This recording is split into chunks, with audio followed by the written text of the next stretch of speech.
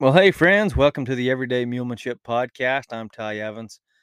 Thank you so much for tuning in today. It's just so good to be back on here again today to talk about some mules and talk about our latest clinic in Driggs, Idaho. We just finished that up a couple days ago. Great clinic.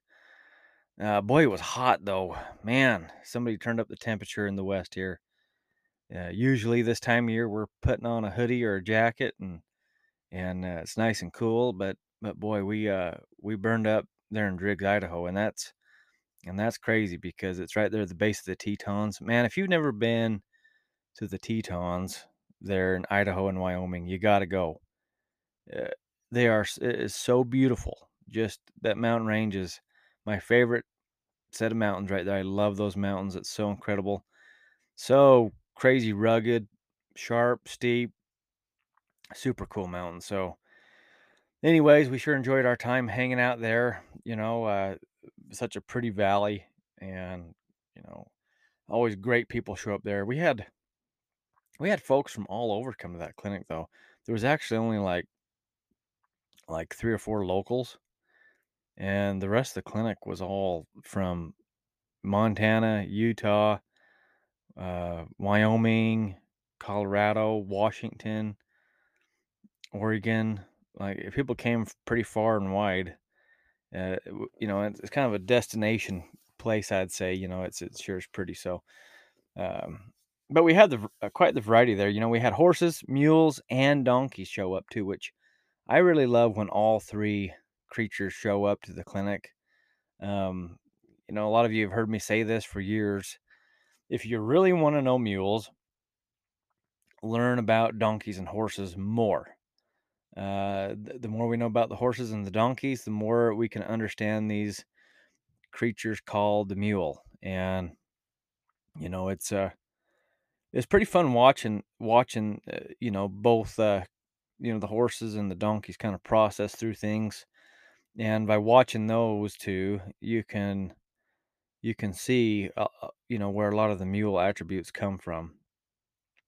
And every mule is a little different. Some mules are just like their donkey dads, and a lot of mules are just like their horse mothers.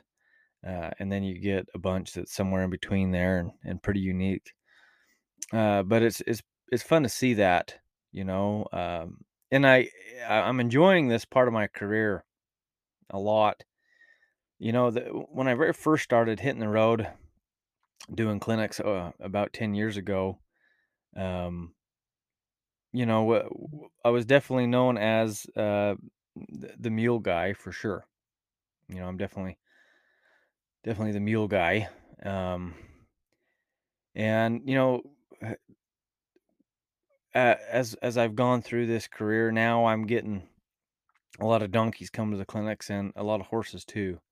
In a typical year, we'll have, I'd say, approximately 500 plus mules come through the classes, and maybe one or 200 horses come through the classes, and probably not even 50 donkeys come through. Less than 50. So mules are definitely prevalent for what we do, and I mean that is our specialty. We say it's Ty Evans Mulemanship Clinics. But I do enjoy more donkeys and horses coming because it shows the other participants, particularly the ones with just mules, where a lot of these behaviors are coming from, and it helps them to kind of work through things. I had a question come up this week at the clinic in Driggs. Um, I think my answer was pretty surprising to the individual that asked it, but she asked me, why do you prefer mules? And my answer was I just said, "Oh, I don't necessarily prefer mules." Um, and she kind of looked at me funny. And I said, "Would you like me to elaborate?" And she said, "Yeah, please do." I'm like, okay. So I was really blessed, you guys, to grow up with mules and horses, and my dad even had a few donkeys throughout my childhood now and again. And we were around them for sure. So I was able to grow up around all three creatures. And I never really knew that people had biases towards horses or mules, and donkeys and such until later on, really till high school. And people kind of teased about, why do you have them mules, and, why do you like the mules so much, and why don't you, I remember one kid, why don't you like horses? I said, I do like horses. Well, why you ride that mule? Well, because we got hired to train this mule. That's the deal. Uh, so my dad was a colt starter primarily, and he got into some mules and started training mule colts. And as most of you probably know, finding a mule trainer, even 30 years ago, was definitely challenging. It's still challenging now to find a mule trainer locally for most people. And my dad was willing to take mules in, so my dad became the mule guy, even though he was primarily a horse trainer.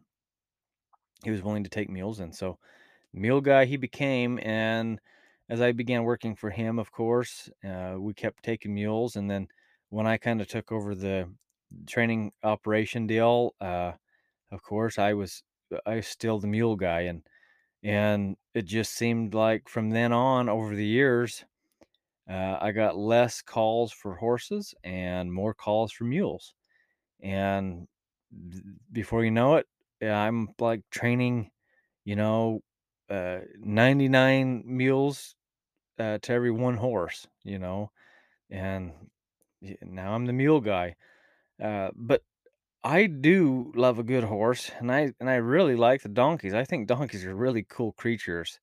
Um, and just depending on what you're doing would be the way you would pick the animal.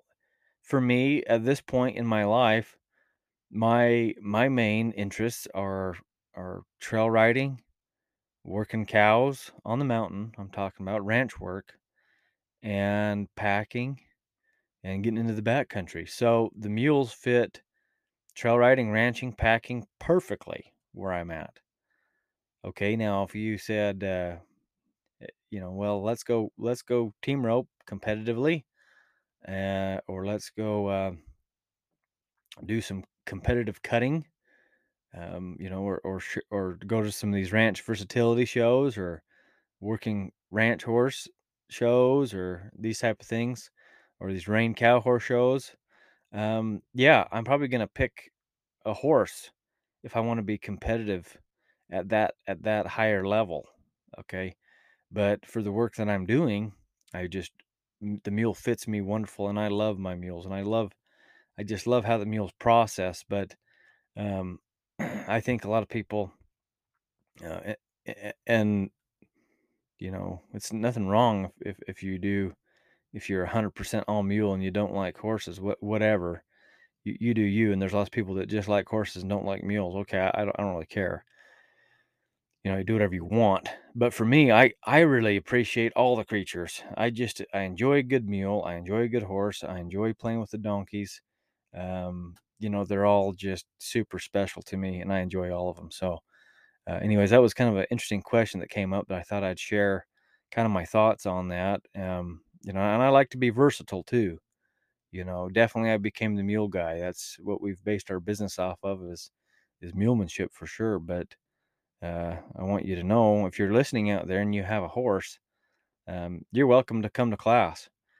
If you're listening out there and you have a donkey, you're welcome to come to class. And you can ask those that have been to my classes, um, and they'll tell you. When I'm giving instruction, I give no different instruction for the mule people, the horse people, or the donkey folks. No different instructions. It's all the same instructions. We do the same things. We're working from the same place. One of my favorite quotes, from Tom Dorrance, is, "You have to treat the mule the way you should treat the horse." And you can plug in donkey in there too. But you have to treat the mule the way you should treat the horse. And so this style of mulemanship, the style of horsemanship that we're presenting to you, is so applicable to horses, mules, and donkeys. So come one, come all. We'd love to have you. All right. So just a few highlights from the clinic in Driggs. For one, I appreciated the work ethic, even though it was really hot, and we were also kind of tight in the lower arena.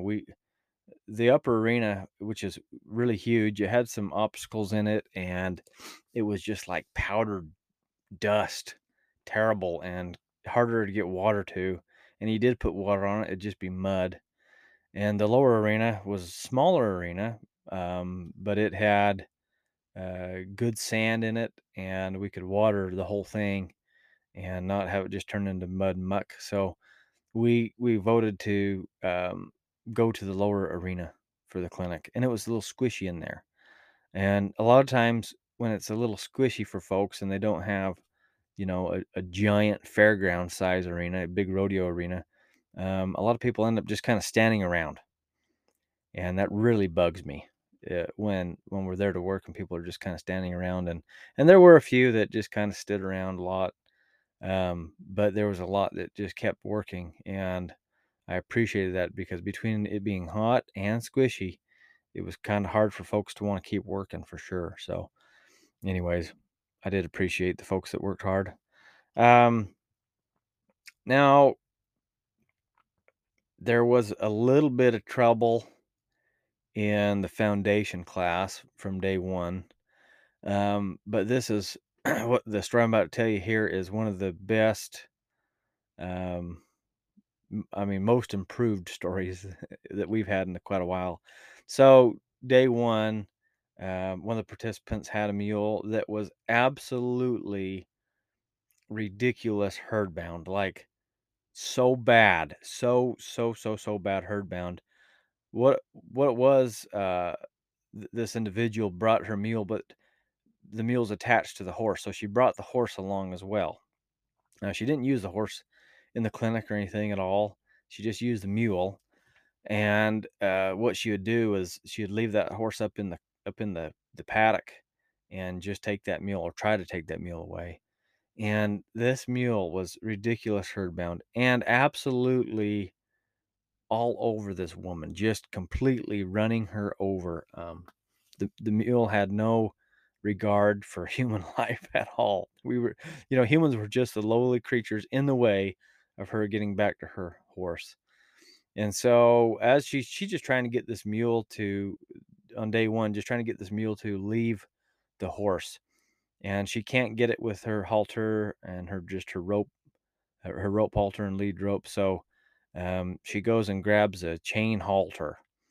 Okay, and she's trying to lead this thing even with a chain, and it's dragging around even with a chain. And so I noticed this happening, and so I go over to help her. I'm gonna help her lead this mule down. The first thing I do is take off that chain halter, and I asked her, "What are your goals? What do you want to do?" "I want this mule to lead nicely and be soft on this lead rope." I'm like, okay, it's very contradicting for you to say you want this mule real soft and light, and then put a chain on it.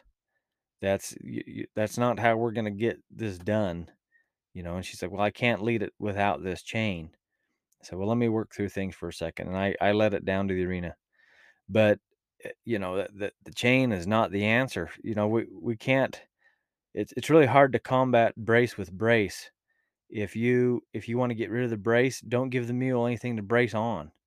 And so instead of trying to drag, which is what the typical person will do, when they can't get a mule to follow them, they just drag them. Okay, that's what the novice does, or the person that's never really got past kindergarten with their learning with their animals. They'll just want to drag them everywhere. Okay, uh, well, I don't want that for my mule because I know I'm going to get those same type of responses, that same type of quality when I'm in the saddle as well. So I want to be able to lead this thing. So if I can't, if the mule's not willing to follow me, what I'm going to do is do a lot of driving, and that's kind of what I did with this mule, was kind of drive it. We weren't able to do like moving half circles or anything like that. The mule didn't have that education level, but I was able to kind of drive the mule along as I went. And anyways, that first morning, that poor Brittany was just getting thrashed by this mule, just getting beat up. And anyways, I helped her multiple times with this individual mule. And the first day was just a wreck for her, just a challenge, and that poor gal was totally beat up. she was so exhausted.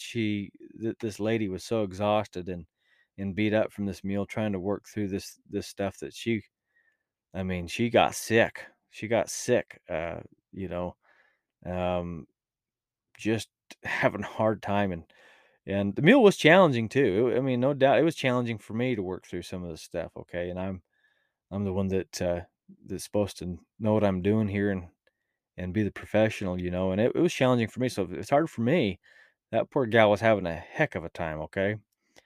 Anyways, we worked through that session the best we could, helping her out. She worked hard, maybe too hard, and I helped her bring that meal back up to the her pen that afternoon. We actually left the meal tied up there. There was a hitching rail right outside the arena, and I said, just let that meal stand there for this afternoon during the Mealmanship 1 class. Just let it stand there. And she did. And anyways, I give her her homework, and she did her homework. She did the homework. So I was super proud of her for wanting to work hard and put in the effort there. And anyways, the second day was a little bit better. She could actually do most of the moves and the maneuvers and work through the exercises. And then day 3 was just amazing. And what a turnaround. By day 3, she was doing all the moves that everybody else was doing. Now, I'm not saying that she did them perfect. She has work to do for sure, but she was able to do all those moves, and I was just incredible. I was incredibly amazed at the progress and the changes that she made in that mule. It was so cool, and that's what keeps me going down the road. Is when I show up and I see somebody with she worked herself almost. Well, she did work herself sick. She worked hard. There's so many quitters out there. There's so many people that just get so close to success and they can't take it and they quit. And this person was willing to put in that effort and she hung in there and stayed with it. So her name is Brittany. Good job, Brittany. I'm really, really proud of you. So that was kind of the highlight of the week for me. And it's things like that to just keep me going down the road. I just love it. I know there's always at least one person that really makes the changes and puts the effort in. There's a few other highlights that I need to mention. There's some people that have been coming to these clinics for quite a few years. My friend Brennan Rasmussen was there, and he brought his mule Viona. Now Brennan was pretty quiet the whole time, and he's just a good guy. Brennan is, and he doesn't ask a lot of questions or anything, but he works hard. And if you think you recognize that name, you've probably seen his videos, his video on my video library of helping getting the mule ready to catch. We used this mule years ago on the catching video, and anyways, I've seen Brennan and Viona over these years and stuff, and seen him work through things, and man, he made a lot of progress, and that was pretty neat. Um, other folks that have been coming a long time that have done a good job. Amy Klingler and her mule Hazel uh, made a lot of progress, but she had a little glitch. The first day she rode her donkey Lacey in the mulemanship class, and her donkey, this is a donkey that she's basically just kind of gotten and had to restart a little bit to get to the standards that we're looking for, and it's taken her a while to work through this stuff with the donkey. And she did the first day of the mulemanship class.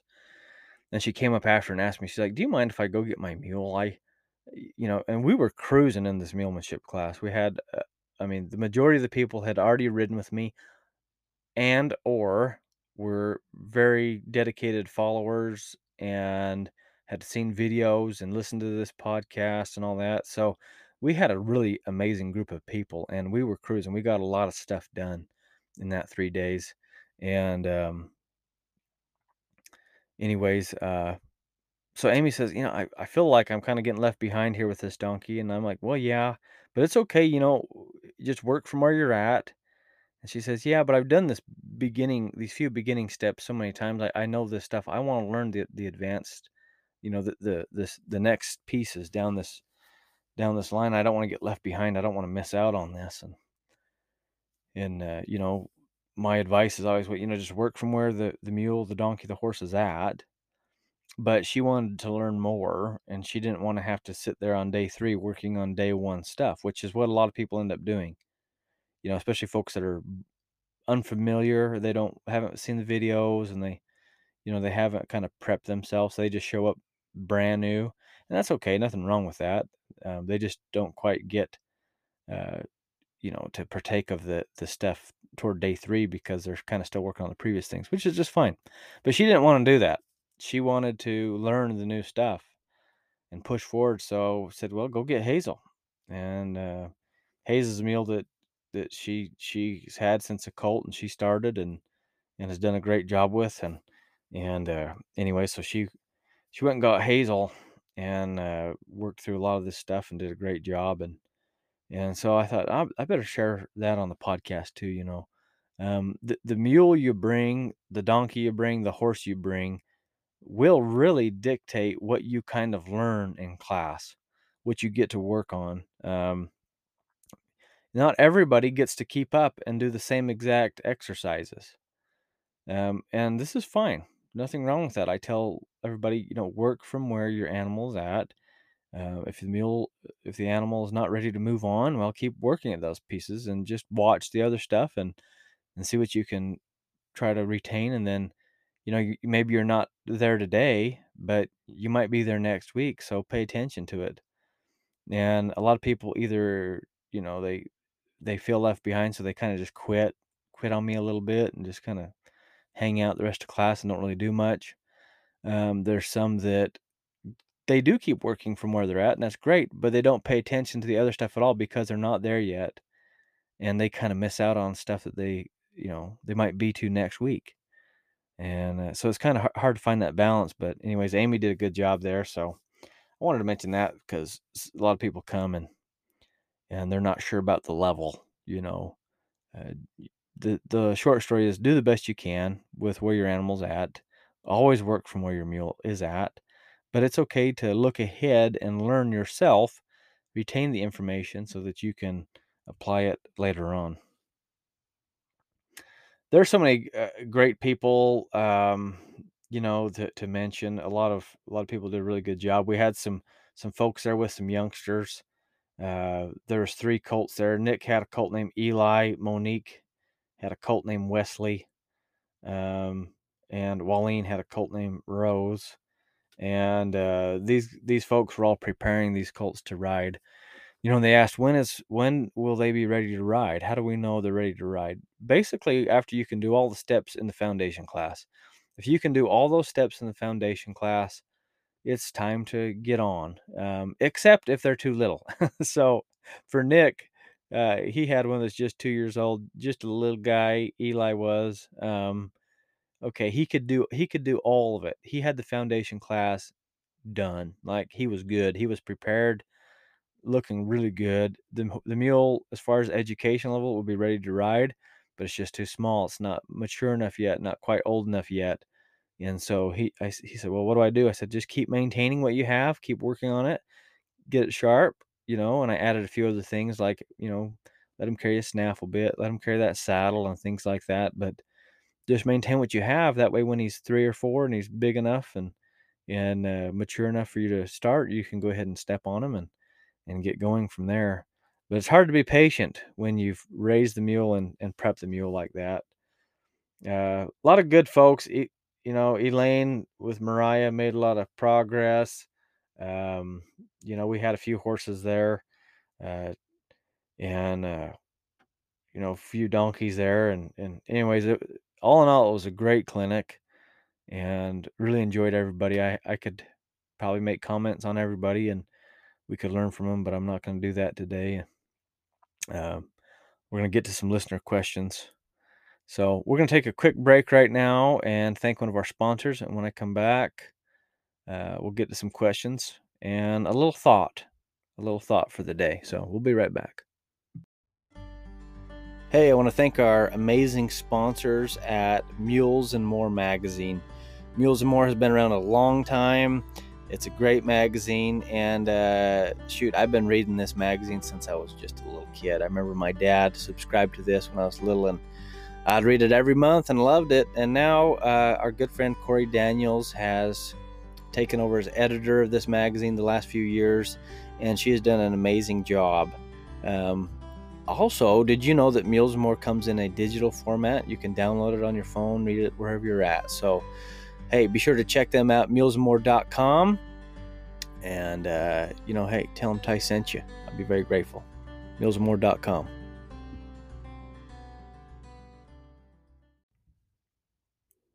Okay, we're back. And one of the questions I have today actually came from one of the participants in the clinic in Driggs, Idaho.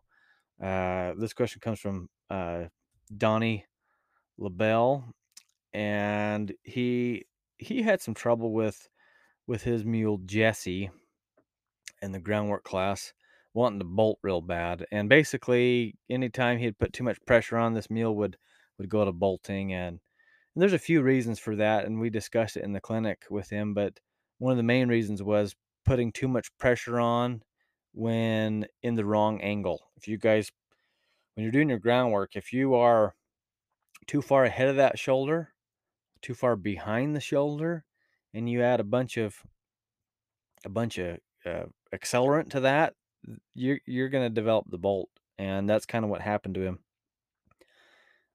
Too much pressure, and this mule bolted multiple times, and he had to work through that. But his question is, Ty, should I do some of this groundwork in my round pen rather than the arena, or stick to the bigger area? And Donnie, I would highly recommend that you do your groundwork in a round pen. That way, if you accidentally get in these wrong positions and stuff, and the mule does kind of want to take off, it's a smaller area for you, and you can just turn the volume back down and relax and reset, rather than getting drug around in a big old arena. So do this in a round pen. Now, the problem with a round pen, the only thing I'll say about this is, if you guys work in the round pen, a lot of times people don't use as much intention, and they will just kind of float around the whole round pen, and they don't realize that they're not actually directing the mule. The mule's just kind of bopping around in the round pen there. So make sure you are intentional about the track you're putting your mule on while doing the groundwork.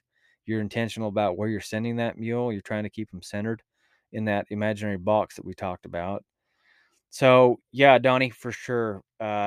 Working the round pen until you kind of get some of that bolting stuff fixed up, and we've talked a lot about that. The topic comes up a lot because a lot of people bring their horses to me and their mules to me in the foundation class because of the bolting. And oh my gosh, if we can just, if more people would just start correctly from the beginning and truly teach these animals how to lead, it's the very first step in the groundwork. The very first stinking piece, clearing the front. If we can just work through that little piece, and further back yet, there's so many people that when they start to halter break a youngster, they drag it around and they teach resistance right off the bat. When I halter break a baby, I do not put tension in that rope. And this is the hardest thing for people to wrap their brains around, is don't pull on those youngsters. So I will pick up that rein. There'll be slack in the rein even as I have it picked up, and I will be directing the mule to go to the right or to the left. And if when they don't go, I will drive them a little bit, put a little pressure in there and drive them, so they get driven toward the slack. So they learn that the slack, when I pick up on that rein, that slack is a desirable place to go. But so many people pull on them, and the first thing the mule does is say no, and the person just hangs in there, and they wait till the mule finally gives and comes forward, and then they release. Now, they think they're doing a great thing. And if that's the minimum, I guess, okay, it's better than nothing. At least you waited. But you can avoid so much trouble by not hanging on them, not even teaching them to ever say the word no. And when people do it that in that method, the first thing that the mule does say is no, uh, by pulling back and hanging back. So, anyways, that bolting thing, it's tough. And I hope that the information that we're putting out there, we work hard to get these podcasts out, to make our videos, to add to the video library regularly, add to the YouTube videos and social media. trying to get the education out there for you guys so that you don't have these troubles. I'm here to save you time. And that's something I say at all my clinics is I'm here to save you time. You know, I'm here to share the information that I've learned from my experiences in my time, and also the information that I learned from my mentors that have a lot more time than I do. All right, next question comes from Jamie Jellison in Ohio. Now, Jamie is one of our clinic hosts, and we have a clinic coming up in Gloucester, Ohio, in what is that? About 2 weeks. About 2 weeks, we'll be in Ohio. Um, Looking forward to going for sure. So, Jamie says, "Hungry horse question for podcast. Hey, Tyne Sky, our young horse tries to eat everything in sight on the trail. Here in Ohio, the green vegetation is often shoulder height. It's annoying, at least, and downright dangerous when we are going down a steep hill. What's your advice on breaking this bad habit? Thanks, Jamie." All right, Jamie. Yeah, it is tough, for sure. Number one thing, and this is just minimal, okay, is make sure your animals are full up before you head out. Make sure they've had time to, if you're going to ride out in the morning, make sure you give them enough time to finish up their breakfast. They've they've they've ate their hay and they filled up on some water. That's a big piece of it. Okay. It's tough. It's kind of like you going to the grocery store when you're hungry. You're going to try to buy everything in sight, and if you can take them out on a nice green grass trail, they're going to try to eat everything in sight. Okay.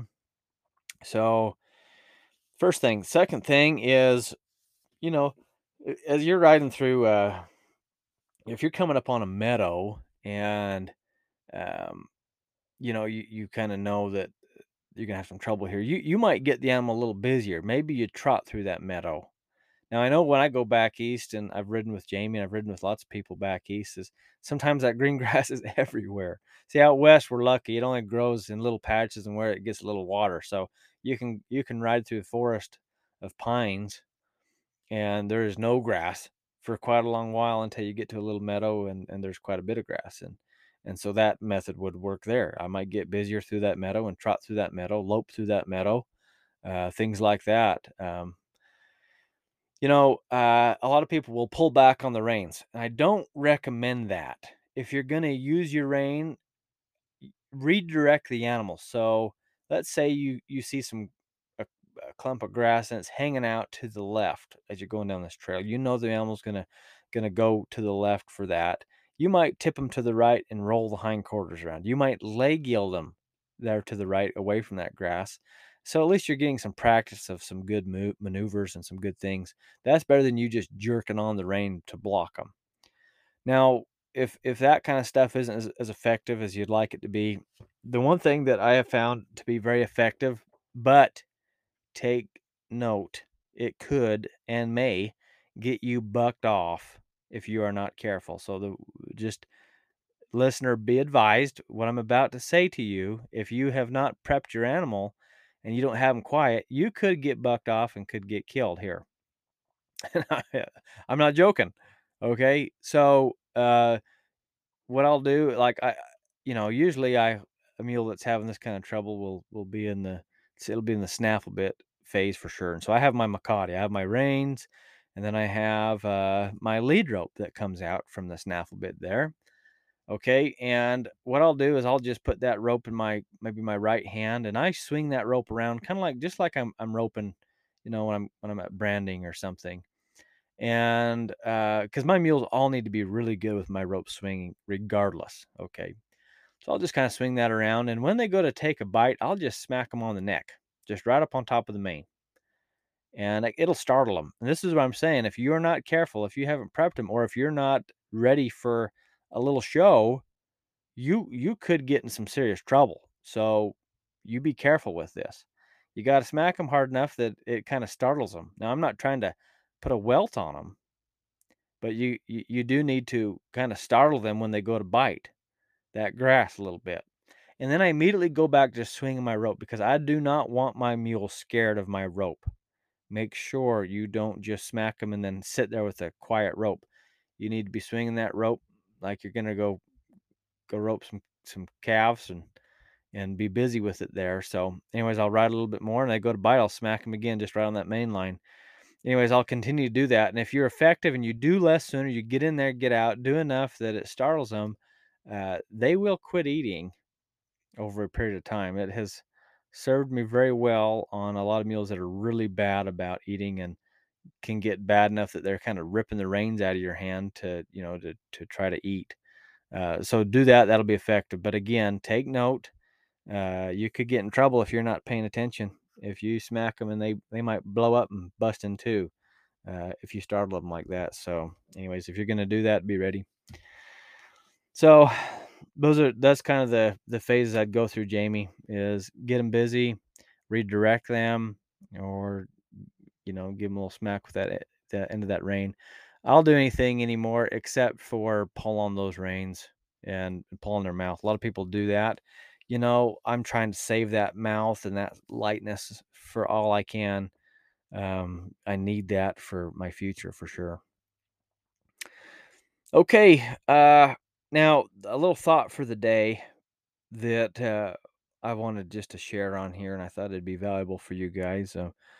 Um, I keep my little mule journal, and I write down quotes that I like, or thoughts that I have, or you know, um, things that come to mind, stuff like that. I write them down, and I opened it up this morning, and the first thing I saw was this quote, and I don't know who said this quote, but I have it in quotation marks, so I know I didn't make it up. Somebody else said it, but it says, "The two things in life you are in total control over are your attitude and your effort." And this is so important because, as I was working the clinic there in Driggs, Idaho, and maybe it was hot and it was a little squishy in the arena, and conditions weren't as ideal, and people weren't quite working how I would maybe want them to work. I could have had a bad attitude about it and kind of been a little ornery and whatever, but I can control my attitude. So it's amazing if I put on a smile there and I have a positive attitude, it seems to wear off on the participants for sure. And the same will go for you working with your mule. You know, Everything might not be just how you want it to be. It might not be the best moment, best day, but you have a good attitude about it. That will reflect in your mule's behavior for sure. So you can control that attitude. The other thing you can control, like this quote says, is your effort. How hard you work at something, how much effort, how much time, how much you put into this is your choice. It's your choice. It's up to you. So you want your mule to do A, B, and C? Well, you got to put in that time. You got to put in that effort. You got to work hard at it. Um, you've heard me talk about this before, but one of my favorite things about mules is there is no such thing as entitlement. It doesn't matter what family they're born into. It doesn't matter, how nice of a barn you give them.